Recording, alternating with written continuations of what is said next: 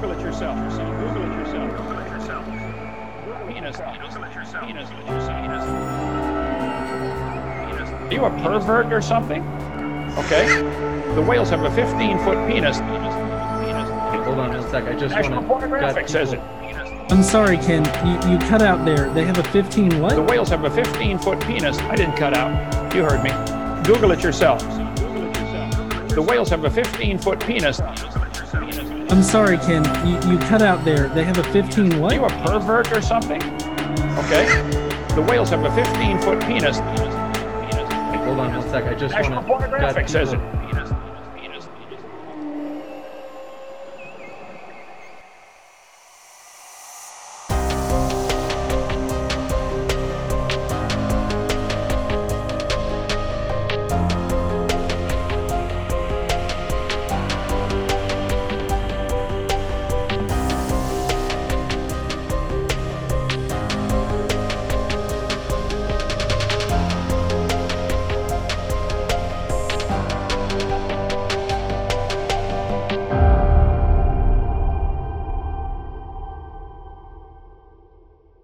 Welcome to Mindwave. Jenner here, and I guess I'm co-hosting, kind of, and then Paul is going to be hosting. Hi, Paul. Hi, how's it going? This is a fun new thing. We're doing another crossover with a YouTuber you might know as Godless Engineer. John Gleason, welcome to the show, man. Hi, thank you so much for having me on here to talk and discuss things. I really appreciate it. Oh yeah, man. No, it's a pleasure to have you. We love doing this collaborative crossover bullshit. I'm all about it. So it's our pleasure, really, to have you. So if somebody like I'm pretty familiar with your work. Like I was telling you off air, like I'm very much behind, regrettably. Because I was watching your shit like way back in the day. But just if somebody hasn't seen your stuff before, kind of describe who you are and what you do. Right. So I'm a YouTuber. I have social media profiles all over the place. You just got to look up Godless Engineer and you'll probably find me. But I produce videos on a variety of topics like history, religion, pseudoscience, and stuff like that. It's a lot of times response videos to maybe videos you've seen go around and everything. And I usually try to pick topics that I'm very passionate about, like evolution or most recently mythicism is one big controversial topic that I get a lot of shit for. And I'm so sorry. I didn't know. Can we curse? Yeah, Oh, please. No, we have the E and we feel like we have to earn it. So, okay. Yeah, we are a very, very sweary show. Okay. But yeah, so I do all of that. I have done some like flat earth debunking and things of that nature, but I would say that most of my content is more geared towards like creation versus evolution, historical stuff surrounding religious texts and stuff like that. And I also have a podcast where Casey, my wife, and we read the Bible, and I give my take on it, and she corrects me about it. That sounds really cool, and we got to, It is actually. I just discovered that recently, and it's very, very entertaining in my opinion. Definitely. Yeah, I'm gonna subscribe right now. Where can I get that? Well, yeah, you just go onto YouTube, search Godless Engineer, and should be the first channel that pops up. But for the Daily Bible podcast, we're working off of a Bible that separates it out into like 365 different sections, where you can conceivably read one section a day, and you'll be able to read the entire Bible in a year. Of course, we're only doing this once a week, so it's going to take like 70 years in order to get it done. But it's so dry, the Bible. Like nobody wants to read the Bible.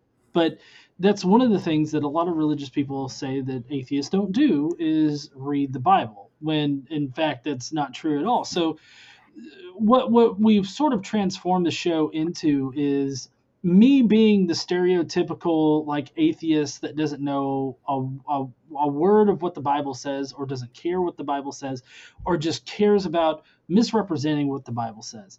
And so I present like a misrepresentation of like whatever we're going to be studying that day, and then we spend the rest of the podcast learning like what it actually says in the Bible.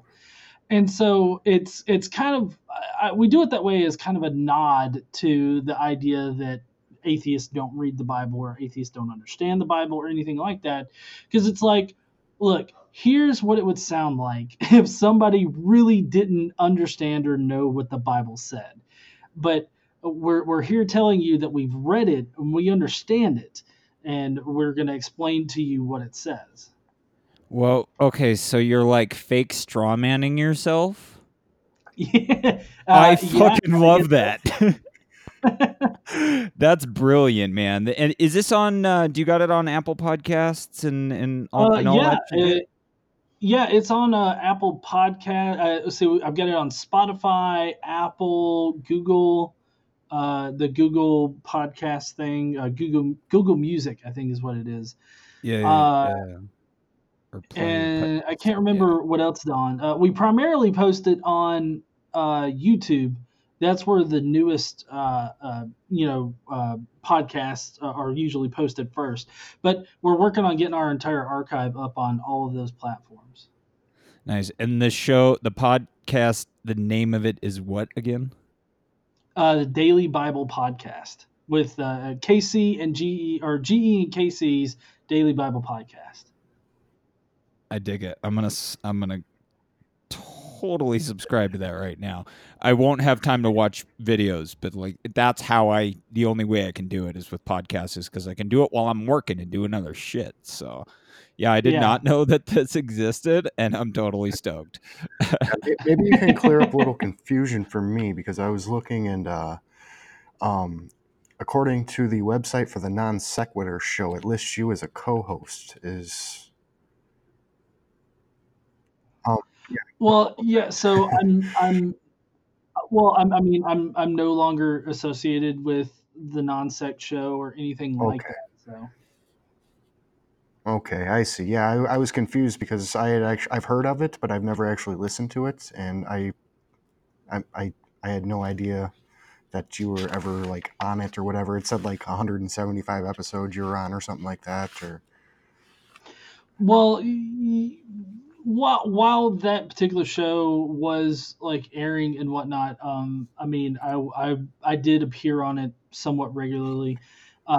Most of the time, like most of the appearances were just like me butting in or me coming on for just a few seconds and just being there. Gotcha. So it sounds like a lot, but it's really not. Gotcha. Yeah. It just confused me a little bit. I was kind of going through Google and digging up a little bit of research here and there on you, so we actually had something to talk about. So, but yeah. Okay. What are you working on right now? Other than well, okay. So right now on my channel, I have a lot of things that go on my channel. Right now, currently, Mondays are my more produced videos, and I'm going through a video that claims to prove that Jesus existed in history, and he brings a lot of evidence that supposedly proves that point. And he's wrong about a lot, like all of the evidence he's wrong about. And so I'm currently going through that, piece by piece, showing why he's wrong about it and why why I think that Jesus probably did exist. And so right now that's what I'm doing on that day. And then on Tuesdays is the Daily Bible Podcast that gets posted up. And I have the memberships for the channel. So I have what's called the Skeptic Mafia, and we do another podcast specifically for them. And that's on Tuesdays. And then on Wednesdays, I generally will post up like a snippet from the Skeptic Mafia podcast to show people what they might be missing out if they're not already a member. And then it's either Wednesdays or Thursdays. I'll post up my comments video that I do. I pick out comments like every single week, and I'll read them in like a really hick hillbilly voice, and answer the comments. Normally, the comments are like very derogatory and mean towards me, so it's quite easy for me to make fun of them and not really feel bad about it. So that's the Wednesday, Thursday kind of thing, and then Fridays I have my live stream where I do a live response to a video that I let the Skeptic Mafia pick, and that's pretty much my week. Damn. Yeah, it seems like you push out a lot of full-time Yeah, job. yeah, you push out a lot of content. It seems like on a weekly basis. Yeah, I mean, I love doing this. I love creating content, and I love interacting with the people that love my content and watch my content. And even the ones that don't love it and actually hate it, I like interacting with them too. Mainly on the comments video where I talk like a hick while I read their comment, but it's very. I feel like those videos I'm trying to make sort of personally empowering because we have people that make these derogatory comments towards us all the time on the internet, and I do it in hopes of inspiring people to not let them affect their emotional state or anything like that. If you can read their comment, and if it's a very ignorant, demeaning comment, you can read it in a funny voice, and it takes the power away from it. So, I mean, I have a deeper reason for doing the comments videos the way that I do them, and it's more to, impart on people that if you read it with the appropriate voice, then it really doesn't, hurt, like their words don't hurt, and it allows you to sort of just let them roll off your back. It becomes a beautiful thing, and as you're describing this, I'm thinking of the love letters to Richard Dawkins thing, which is one of my favorite fucking things on the internet. I'm putting that in the show notes. Man, that is just great. Fuck you, you fucking fuck devil bitch. God, this is so great. So fucking great, man. We haven't gotten any hate mail yet, but that was kind of like a fun thing that we were really wanting to do.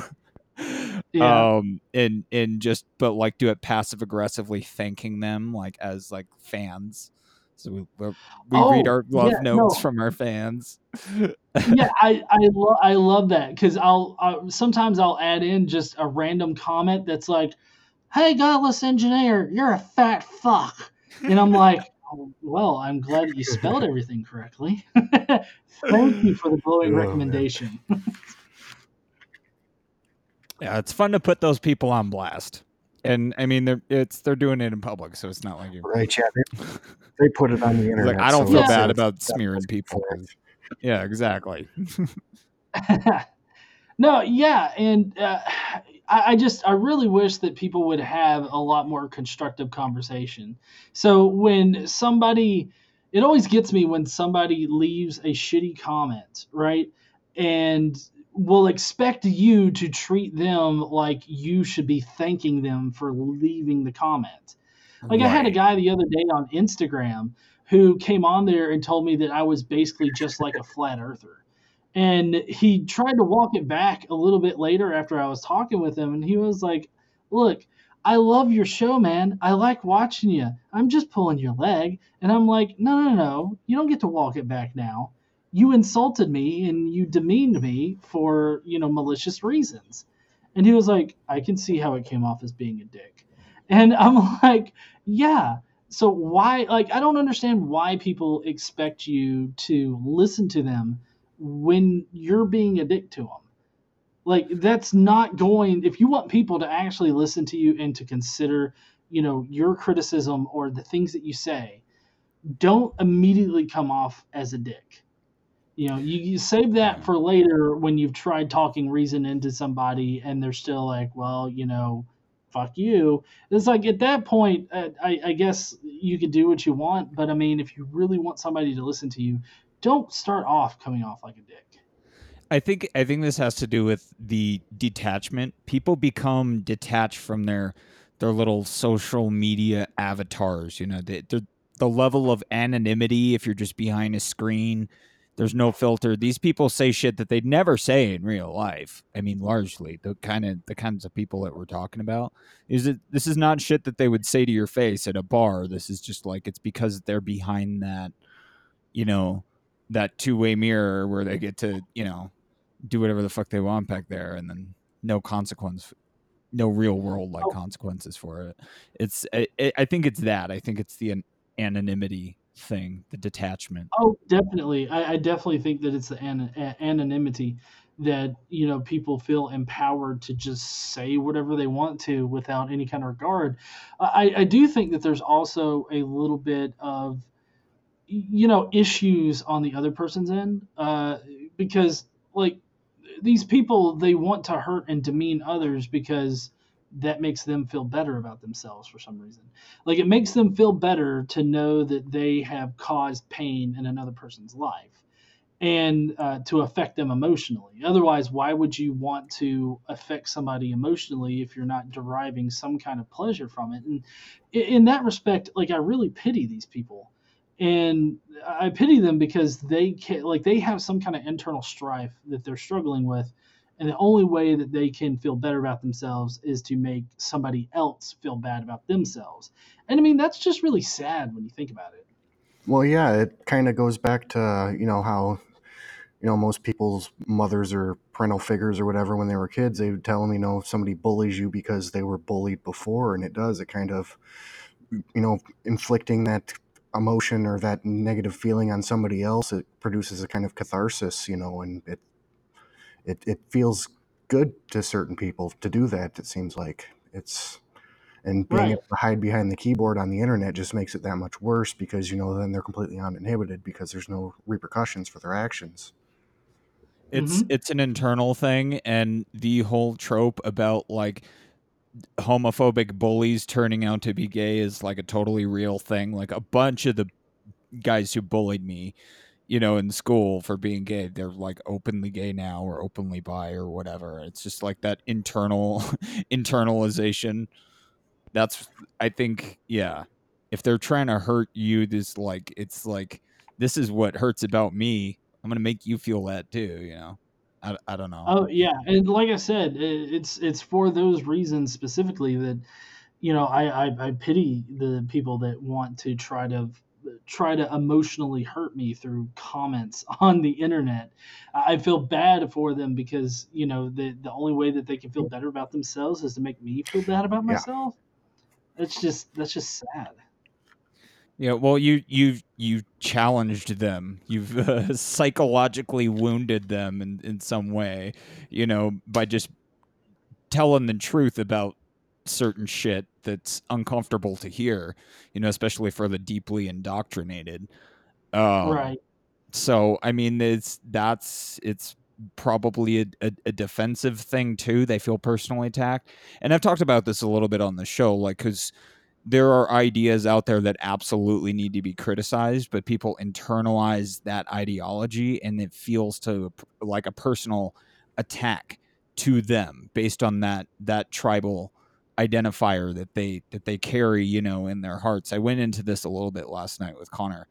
But yeah, it's that tribal identifier thing where you're like, I am one of those, and you're insulting me, you're attacking me because that's one of my ideas, and trying to make that distinction, like trying to make it very clear that like criticizing the ideas is not the same as attacking people who hold those ideas. We need to be very clear as communicators in this kind of realm. We need to be very clear about that that's not the goal. I mean, unless we're talking about people like Ken Ham or something, yeah, we can attack him. But you know what I mean? It's we need to that's like an intellectual honesty thing for me anyway. I don't know, how do you feel about that? Yeah, it's I totally agree. but yeah, So yeah, it was just a total ramble. Yeah, there was a lot to unpack there, but yeah, it's just I think we should be more clear about that distinction of criticizing ideas not being the same as attacking people, and Well, being open to yeah. talking to the people who feel attacked. Yeah, well, and I mean, a lot of religious people take it personally, because they've been taught that it's a personal belief, like you got a personal relationship with God. So, I mean, obviously, if you're going to be criticizing God, they take it as you criticizing them, and some people take it a lot more seriously than they should. And but that's why sometimes I take the tack that I do, especially with like response videos. Is I attack the idea, and then that really gets an emotional reaction from somebody, but that's not the point of it. Like the point of it isn't to uh, generate an emotional reaction from them. It's just the whole point is just to sort of take the power away from the idea. And a lot of Christians, a lot of religious people, even some atheists, I mean, they don't understand how powerful it can be to take the power away from uh, God and these religious beliefs that we used to have. Right, and that's kind of one of the things I really respect about you and the way that you produce your content. It's you can either come at people just completely jokingly and just you always have logic behind your argument, but it's you can come at people and basically put them out on Front Street, without really demeaning them, unless they've obviously done that first. Then it's just kind of a funny jocular thing. But you can also go and be completely serious, like your recent video with your debate with Tisdall. I thought that was just absolutely excellent. Mhm. You can completely sit there and I don't think you insinuated any kind of negativity towards him once, and he did towards you multiple times, and you held your composure very well. It was really impressive, I think. I'm not sure that I could do something like that. Well, you see, what a lot of people don't understand is that I can control myself when necessary. I also had a debate with Kent Hovind, and in that one, I didn't necessarily hold my composure all that well. But I mean, that was because it was like an online debate. It was a lot less professional and everything like that. So, in a more professional setting, I feel like I can hold my composure pretty well. And but what really wasn't captured in the debate is my facial expressions during the question and answer, and probably in the whenever he was presenting, because I remember multiple times I just sort of looked out into the audience and I was just like, what the fuck is he saying? Like I had that kind of look on my face. And I saw that a couple times, oh yeah. but yeah, most of the time the camera wasn't there. Yeah. Well, you see, prior to the Tisdale debate, I thought that I was going to be getting like multiple different camera angles, and it's like the raw footage. I thought that that's what I was going to be getting, but apparently that it was never in the cards for me to get. And so I was sitting there, and I would do. I don't know if you guys know what I'm talking about when I say gym takes. I'm referencing The Office. Whenever Jim from The Office would look into the camera and just sort of shake his head or something like that. Oh, Okay, right. okay. Right. So I would look directly into one of the camera angles, and I would just sort of make this face like, what? And so in my head, when I was putting this together like later, I was going to like zoom in on my face whenever he was saying something stupid, because it's like, oh my God, what? But it didn't turn out like that. I pretty much just got what was produced, and so I kind of put that out there.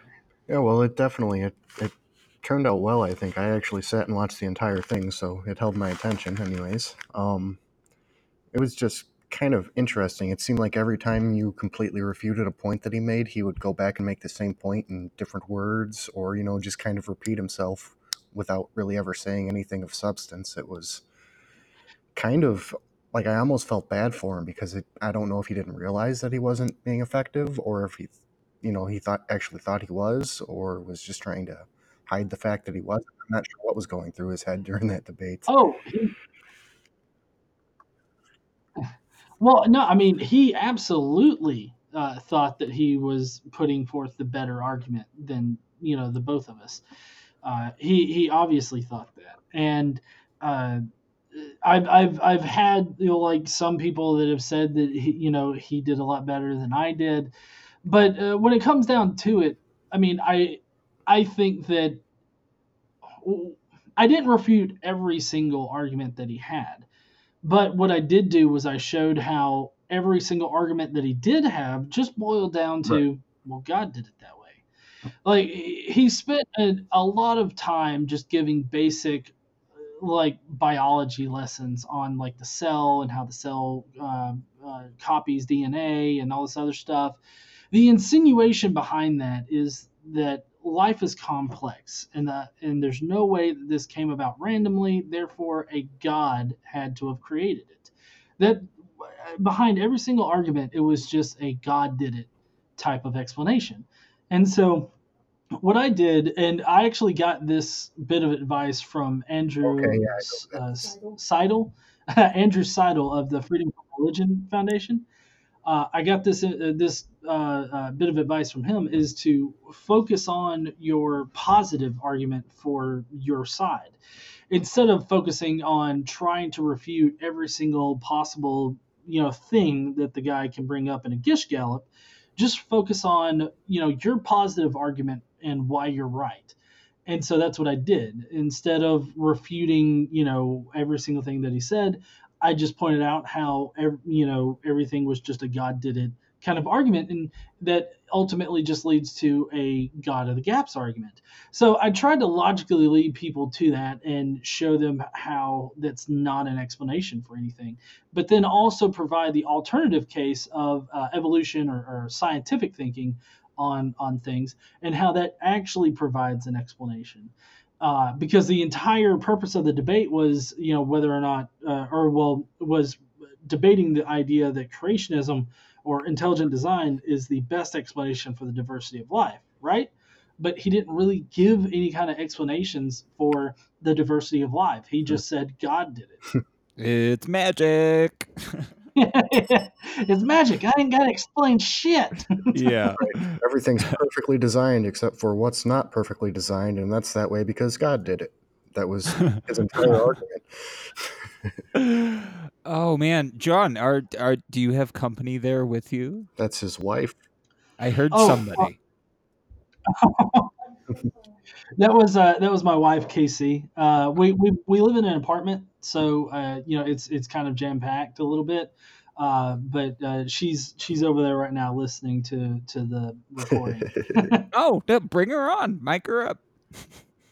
We're a warm and friendly podcast. Yeah, you can come hang out. We're just hanging out, man. I love it. More the merrier. Well, I think she's over there doing something right now.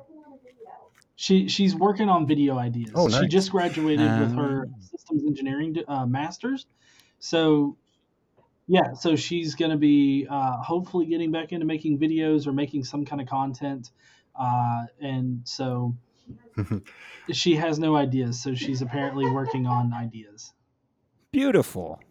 Correct me if I'm wrong, but I'm remembering from the introduction to the beginning of the debate we were just talking about, but you have a bachelor's in computer engineering and a master's in software engineering. Is that right? Yes. Okay. So I got my computer engineering degree in 2009, and then I got my master's in software engineering in 2012. Okay. Nice. Neat. Yeah, definitely. No plans on going for the PhD of Captain RoboDick Creator or anything like that? No. See, I could conceivably go for a PhD. I could do all the work, and I could eventually become one. But the problem is that that's not really going to help me professionally. Like, it doesn't get me any kind of more money. It doesn't open up more job opportunities or anything like that for my particular field that I'm in. Well, you could call yourself a doctor, though.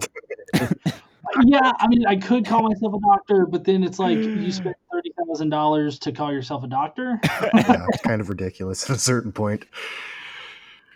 But yeah, I was just curious about that. I wasn't sure if I was correctly remembering or not, but yeah, school's hard, man. It really is. Like, tried to go back to college. I'm getting ready to try on my second here as soon as I figure out exactly where I want to go. But my first little stint with college didn't quite work out. I have like 30 credits or something like that towards an associate degree. So yeah, Oh, yeah. okay.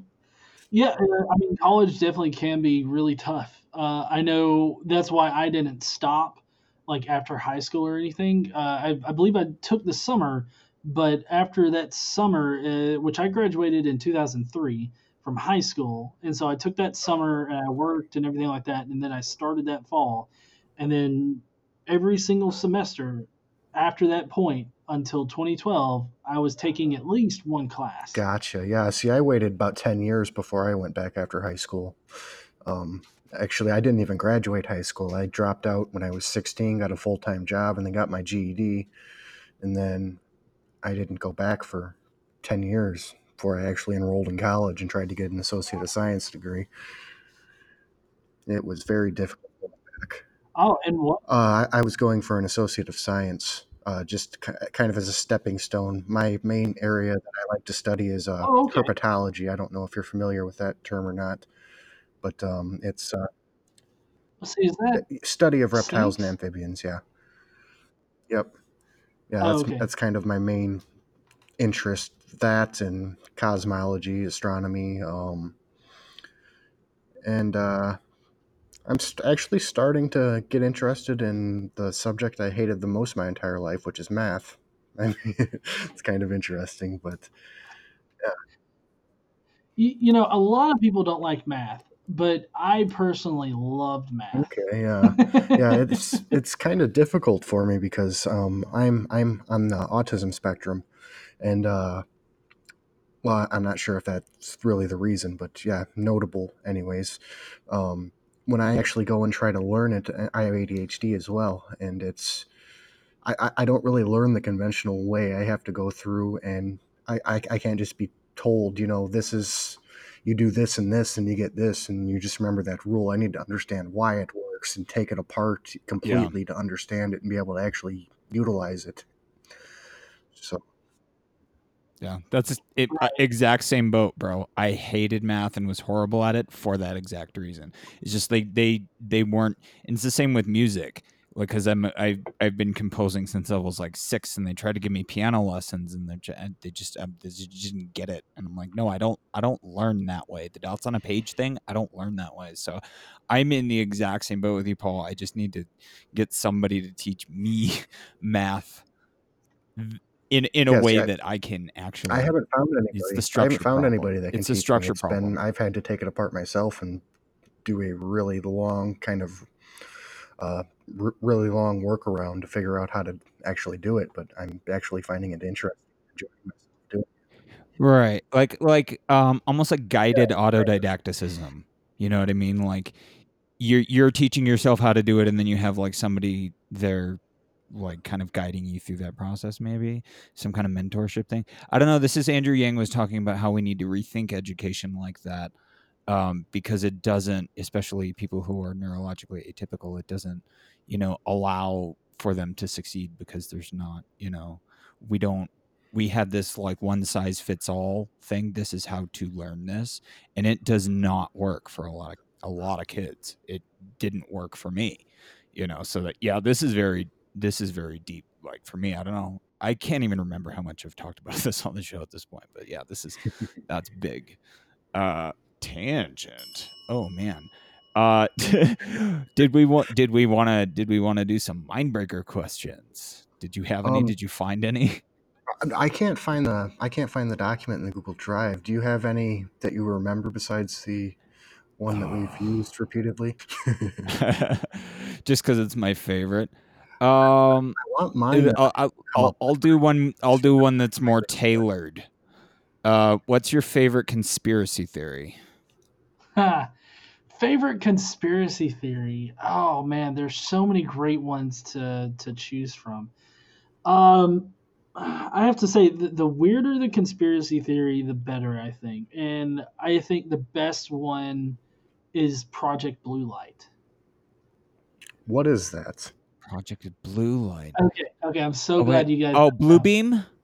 Oh, Project Bluebeam. Sorry, not Blue Blue Beam. Light. Oh my god, bro! I need to- That one's fucking amazing. I'm gonna let you explain this because this is fucking insane, and people actually believe this shit. Go.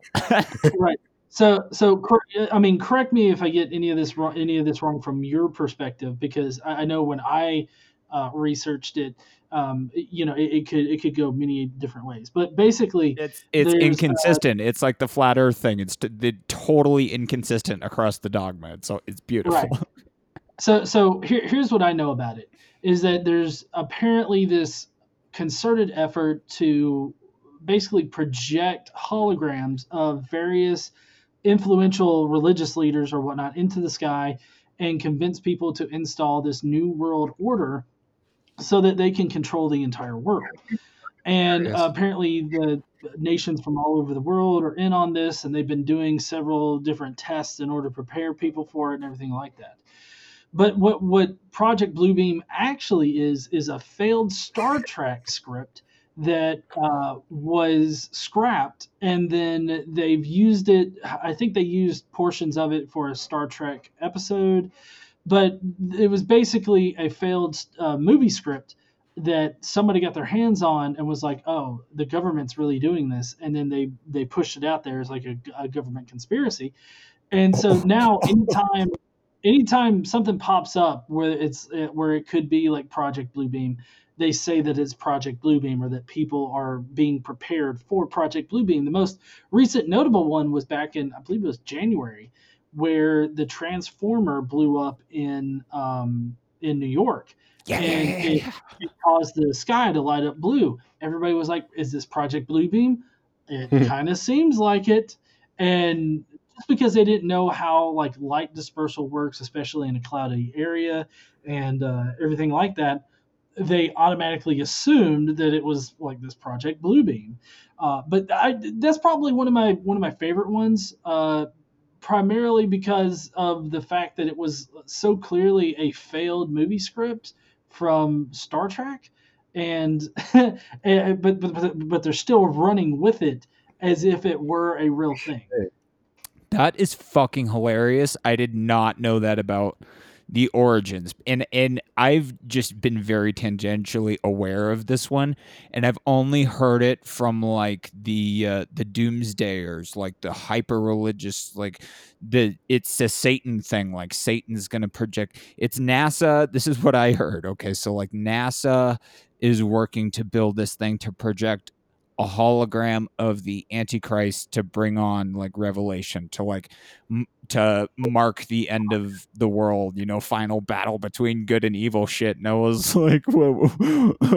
So I didn't even know that part of it. That is fucking hysterical. Oh yeah, I remember now that being one of the ideas as to the goals of Project Bluebeam.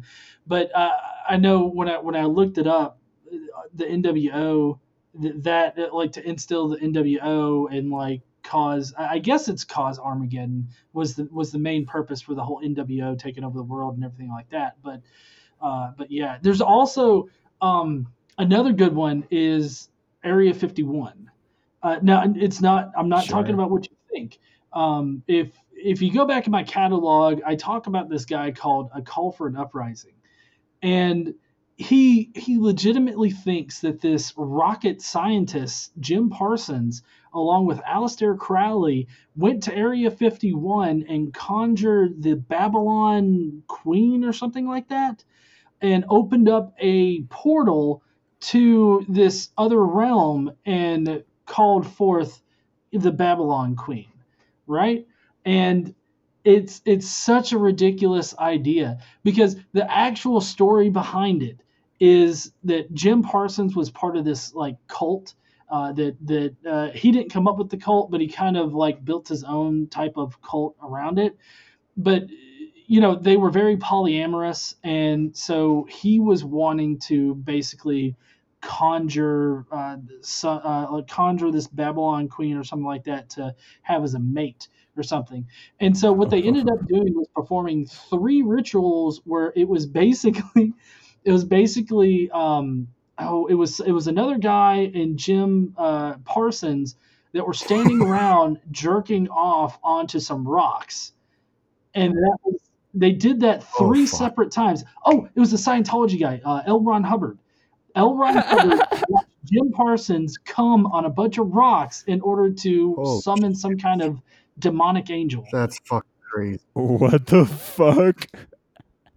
Yes, this is seriously. That's the actual thing that happened. But conspiracy theorists think that they actually opened up like a portal to the nether realms or something. What in the hell?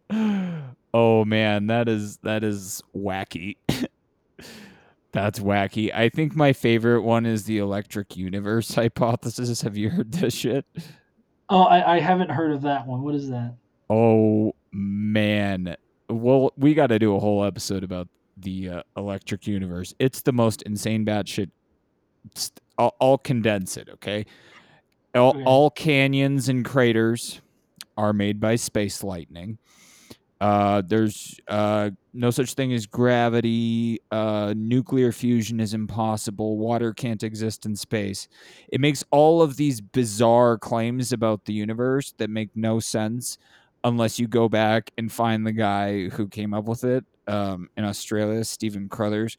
He's a creationist who went to university to study astronomy, and he started learning all this shit about the universe. He's like, this doesn't work for my yet. And so he left, he dropped out or got kicked out or whatever, and then invented just like, well, what's a biblically acceptable version of astronomy? So there's like this whole like light can't travel, so there's a creationistic explanation for everything, that the stars, they're electric. They invoke electricity to explain everything.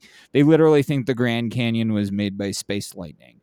But it's like all these bizarre physics claims that are just obvious bullshit, and nobody, okay, so tons of fucking people believe this, and they have no idea it's young earth creation astronomy. They have no idea. And the thing that makes it beautifully ironic is they talk about science as a religion. They're like, oh, you just worship Hawking and Einstein. You just, you're so indoctrinated into the science. And I'm just like, oh my God, this is the best thing. I need to catch up with the electric universe shit, man. Oh my God. That sounds amazing.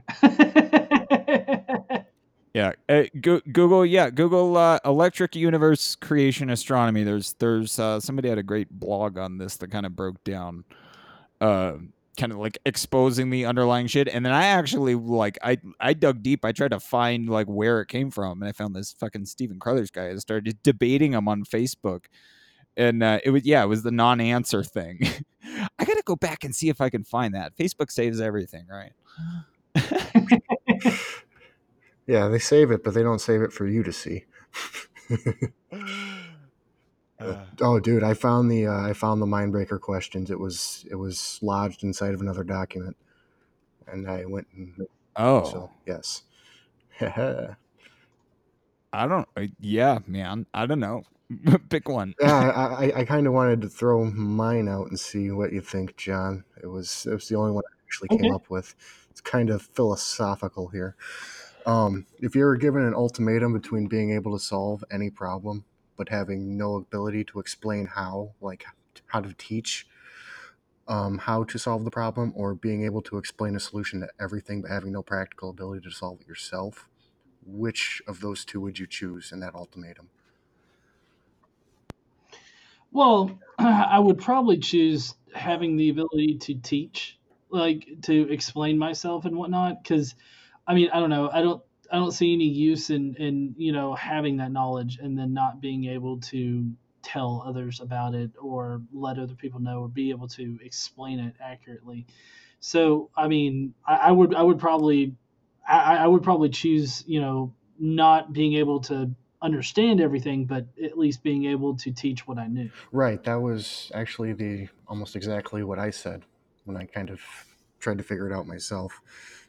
Just to be able to kind of spread that knowledge out to where it can be used over and over again and not just once by me, even though I could solve basically everything, but being able to explain how to solve it, not actually being able to do it, I think would be better, just because it would put that knowledge in more hands. Um, I've Right. I've heard a couple different answers to this one already. It's kind of interesting just to kind of see where somebody sits with that kind of hypothetical question, I guess. But I dig it. I don't know. It sounded so much more profound when I was writing it. I'm like, holy shit, this is fantastic, you know. But yeah, Oh no, I mean I It think is it's a great question. yeah. I love that. It's something I would never have yeah, I don't know. I thought. was trying. Because like you will get different answers. It's yeah, it's a trip. I don't know what mine would be really.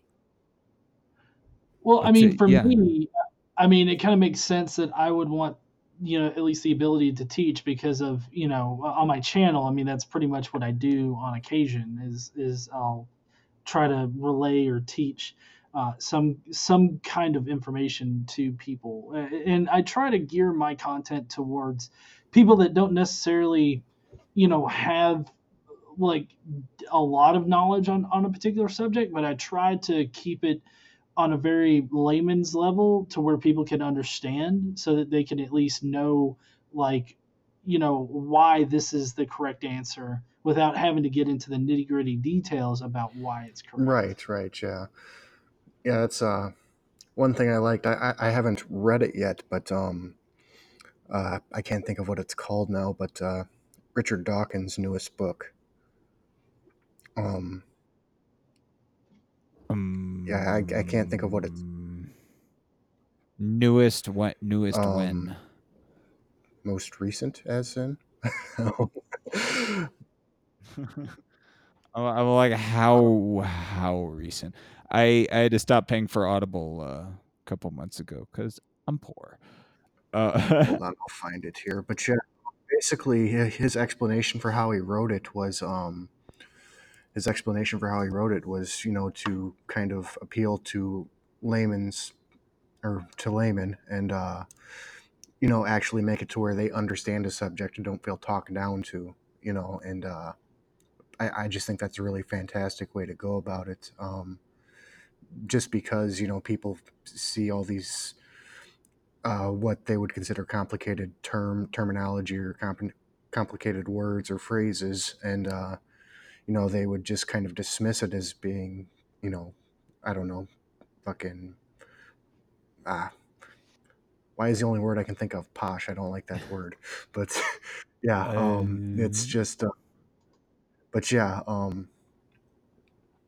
I don't know. I just feel like that approach where you make it understandable and easily accessible to everybody is better for everybody, because it just kind of it provides that basic understanding, and without that basic understanding, we don't have anything to build off Yeah, of. and that's kind of what Mindwave is about too. Because we want to cover a lot of crazy shit, but It's called we do want to make it very accessible. So, it's called Outgrowing God: A Beginner's Guide, and he just wrote it this year. oh, okay, yeah, beautiful. We'll plug it in the book club. We have a book club now, guys. Go check it out. Yeah, actually, I was telling you, Jenner, about it was Alex O'Connor on his Yeah, podcast. He man. actually said Richard Dawkins, and that's the book they were talking about. Oh, see, I need to catch up. I can't even. Damn it. No, I need to see that. Alex is cool as fuck, man, and he's big time now. I remember when Yeah, just little baby beginner, and I was like, oh, yeah. Now he's hot shit, man. oh Oh yeah, yeah, I've got an interview with Alex on my channel before he really made it big, but I mean, when I interviewed him, I mean, he was pretty big already. yeah. He kind of blew up overnight. It seemed like. I mean, he went from being sitting in his room with his making videos with his smartphone, and now he's all professional and talking to these huge names and traveling, and uh, I think he's I can't think of what university he's going to, but he's going and getting a degree in philosophy in some form or another, and he's doing a lot. I mean, he really, really expanded his horizons. One of my favorite YouTubers.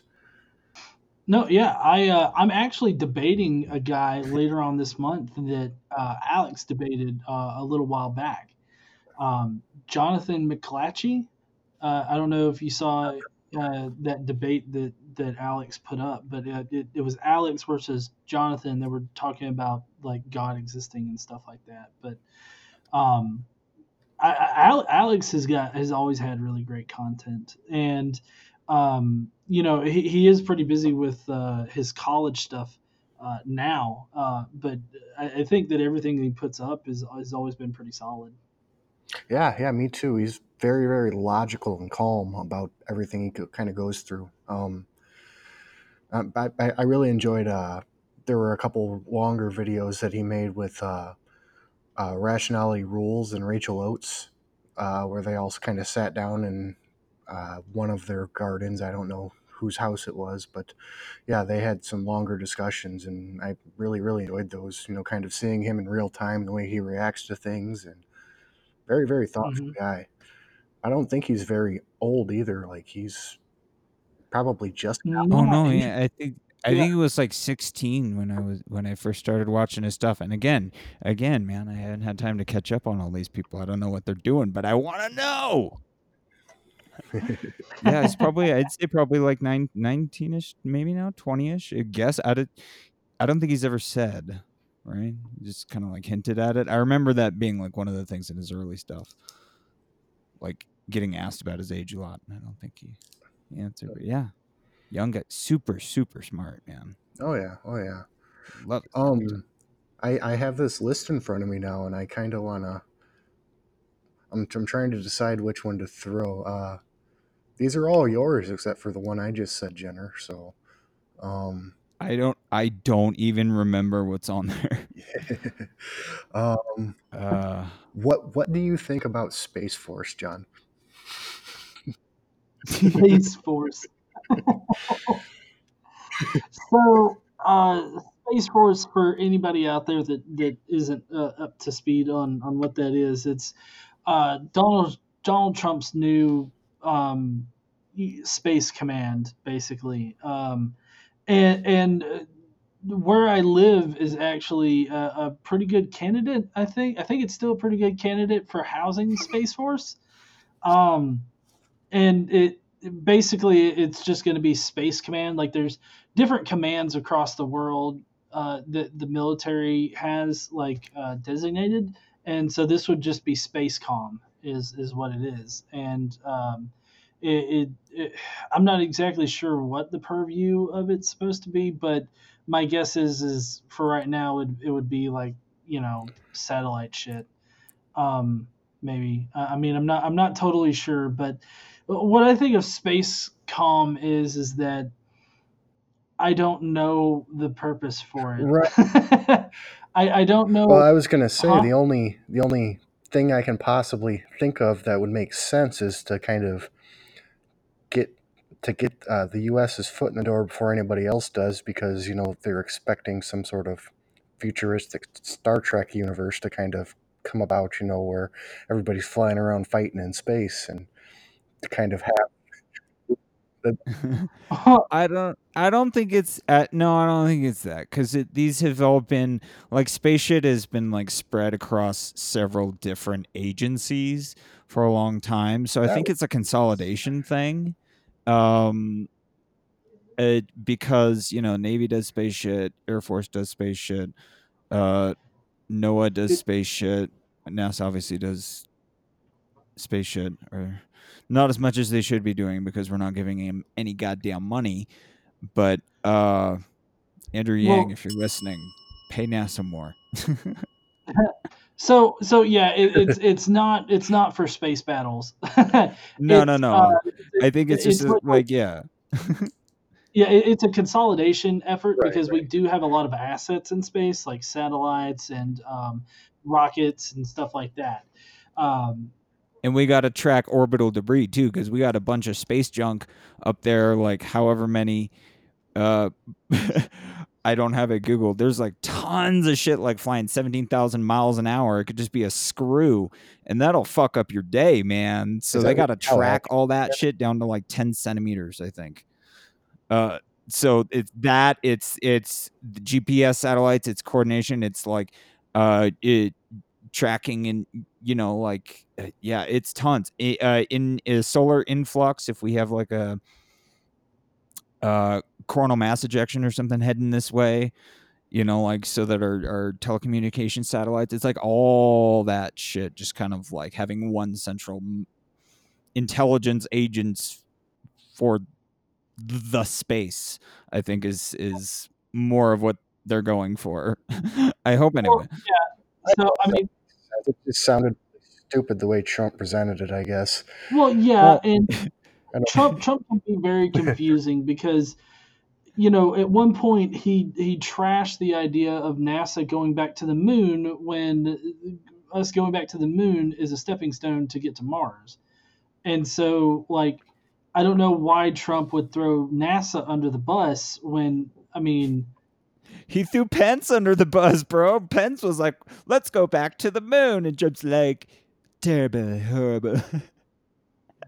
So they have like totally separate messages at the same fucking time. Yeah, this was like Pence's thing. We need to go back to the moon, sir. It'll be great for your presidency. And then, so are they on board? Aren't they? Artemis? What the fuck is happening with Artemis? We need to do a whole episode about Artemis because apparently we're going back to the moon in 2024, men and women for the first time. So that's the yeah, plan. We'll see. yeah, well, yeah. So currently we are slated to go back to the moon, and I think the idea is to set up some kind of like presence, like at least in orbit around the moon or something like that, so Yeah, that yeah. we can eventually launch missions from there to get to Mars. Because if we launch from the moon rather than the Earth, then we're going to expend a lot less like fuel and stuff to get to Mars. Yeah. Relative to, I mean, you're still going to have to get a lot of supplies to the moon to build the infrastructure, I think. But what they're starting with is the Lunar Gateway. It's going to be a space station in orbit around the moon that, like ships can come in and dock and then take landers down to the surface kind of thing. And then it'll have its own research laboratory capabilities and all that is the initial plan to like set up a permanent presence there. Or quasi-permanent presence. But we're going to lose a space station here too. Relatively, maybe like 5 years or something. I got to look that up because that's going to be sad. Well, I mean, the International Space Station is international, so I mean, I don't know if maybe we're just pulling out of it, but I mean, it's not like we can control whether or not the ISS remains completely in use. So I'm not exactly sure about that situation. No, I think But they're going to do know have that to, Trump because is it's so very- old, I think they're going to have to deorbit it. Oh, Yeah, right now. I don't know much about the ISS and its future and what's planned for it, but I just know that Trump is very confusing in his message. yeah, it's kind of hard when he can't string together a proper sentence. Very difficult. But yeah. Anywho, Oh boy. Yeah, sorry. I'm What you googling. It's I remember hearing something about this when they're playing, because they gotta deorbit it, but they don't have a spacecraft capable of doing it, pushing it down in the atmosphere to burn up. Because yeah, it's I think it's an age thing, well, and also a money thing. But yeah, if there's a way to keep it, man, we got to keep it. We got to like make it huge, big ass ones. Space station. Paul, you got the list, man. I only got the one, and we do it with everybody. But or we've been doing it with a bunch of people, rather. you go ahead and word this one. It was yours that we've talked about the most, but it's just kind of written in here as Venus/Mars colony. I'll let you go ahead and word. Oh, okay. I didn't even like, even the first time I asked it, it was like didn't even have it fully like articulated. I don't know. Where do you think we should go to try and build a permanent human presence first, with the understanding we're doing both, or like which one would you want to go to between like platforms like in the clouds on Venus, which would be like around Earth gravity. It's about 70 degrees. You just need like an oxygen mask, I think, to just like walk around outside. It's very Earth-like and trippy, and then like you could explore like through the clouds and then go down, like lava plains and volcanoes and sulfuric acid, do all kinds of cool science there, which is my answer, which is why the question is skewed and biased, because everybody assumes Mars, like, and then I think about what Mars would be like, and I'm like, it's like cold and dark. You got to be like underground. It's less gravity. It's like radiate. Well, yeah, Venus is radiation too. Yeah, it's. Well, I mean, I don't know. I think it'd be pretty cool to go to Mars. Venus, I'm not exactly sure. Like, I get the like being in the clouds or whatnot, but I mean, I don't know. That seems really really far off for us. I think it's just as technically feasible as a Mars colony. I think, yeah, because there's a level at the atmosphere that you can just like kind of chill at. Well, yeah, but then No, I there's the think it's question: how doable. do you stay up there? Like, how do you maintain that height? Right, and there's the whole logistics of actually getting that much. The balloons, bro, like just like balloons, like literally like space, like what was those the one that blew up. No, but yeah, I think that's what they're talking about, is like having it literally float on like cushions of gas. Oh, It's okay. That just Yeah, I think that's how that works, like a Zeppelin, kind of thing. yeah, the idea of I don't this know. really really excites me just because of the possibility of scientific exploration, but at the same time, Mars does the same thing in different ways. Like Right? It's like if you get if it was 100% guaranteed that we were going to go and do both and money wasn't an object, I would probably pick a better question is almost like, okay, this is a better frame. It's 2050. You're a research scientist. You have the opportunity to go to, Research Laboratory Alpha, the most advanced scientific research station on Mars. It's built into a lava tube. You get to drive around the surface in fucking crazy rovers and go out in spacesuits and jump around and investigate shit. Or, you get to go to Venus Project Alpha, which is a floating, like have it's like it already exists, and you have you're a scientist. You have the option to like, we just need to like describe them really well, I think. I Come don't up know. with I mean, fictional things. I think both places sound like a pretty cool video game. Right? hell yeah. Right? It's just like, oh man, that's like Sophie's Choice. That's a bad reference. No, but yeah, that would be extremely tough. But yeah, I think that's a better framing. Like, it already exists, and you have an opportunity, but you can only pick one. Right. I don't know. I Like, would probably still pick Mars, but I don't know. Venus sounds pretty cool too, I Yeah, guess. the way yeah. you talked. No, Mars is hardcore. Because you can actually go around on the surface. Right. Going around on the surface on Venus, like you can do that robotically, but yeah, not a very welcoming. It'd be a very beautiful place because like the clouds are, like this beautiful kind of glowy orange color below you, and there's like lightning and stuff below, and oh yeah, storms, and then just like you'd have so little atmosphere above you that like you could see the stars like crazy. Like I think even during the day you might even be able to, depending on where It's you're an at. interesting. I hadn't Yeah. considered that. That would be probably. It would be yeah, I think it would be fucking like crazy beautiful if I'm imagining it's at the altitude that it's supposed to be at. I don't know. We can move on. We should actually wrap it up soon because you've That's right. You have been very to do a thingy tonight. Indubitably do, yes. What was I going to say? Oh, I was going to say Sam Harris thing, and then I stopped myself from saying it. Thank you very much for what's the other goddamn word? I'm not saying generous for your time anymore. I'm not doing.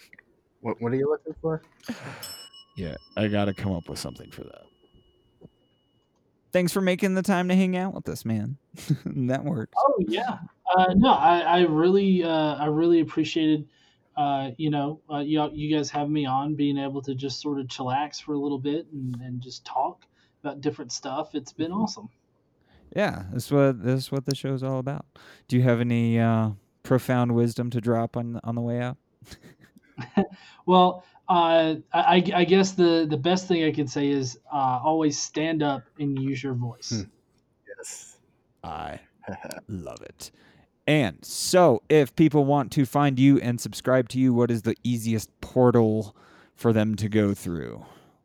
Well, obviously, the easiest portal is by going to sub2ge.com. I set up a little .com link that people can go to get to my YouTube stuff. But you can just search on any platform for Godless Engineer, and most likely that's going to be me. Namely on YouTube. You can go there and just search up Godless Engineer, or go to youtube.com Godless Engineer, and subscribe there, and just wait for all of the content that I put together. Sweet, man. Well, we'll make sure to put some stuff in the show notes there. And then I also have a tab on my website called Humans, which is like everybody who's come on the show or works on the show or supports the show, and gets a little bio there with like the links that they want or whatever. So yeah, man, we'll get you in, and yeah, again, thanks for taking the time. This is very cool. Awesome. Yeah, thank you so much, man. No, thank you guys.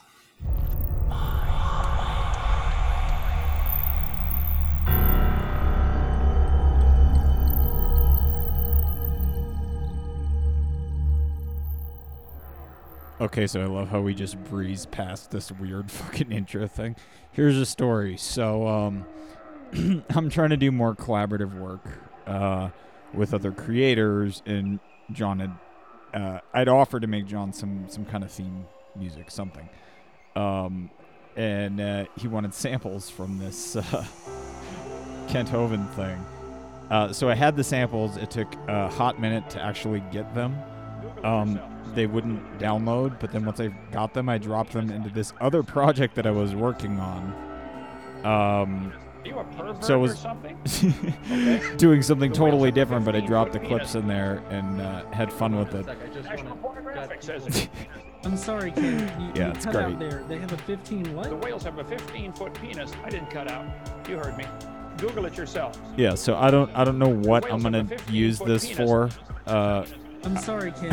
You cut out I'm there. probably They gonna have a do 15 something what? You a separate pervert or something? with the same audio The whales have for a that before I send it 15-foot off to penis. John. Anyway, Hold on one second. our website is mindwave.media. Lots of ways to connect. You can find them all there. So, yeah, take care, guys. Mindwave is produced by Studio Stargazer. Copyright 2019.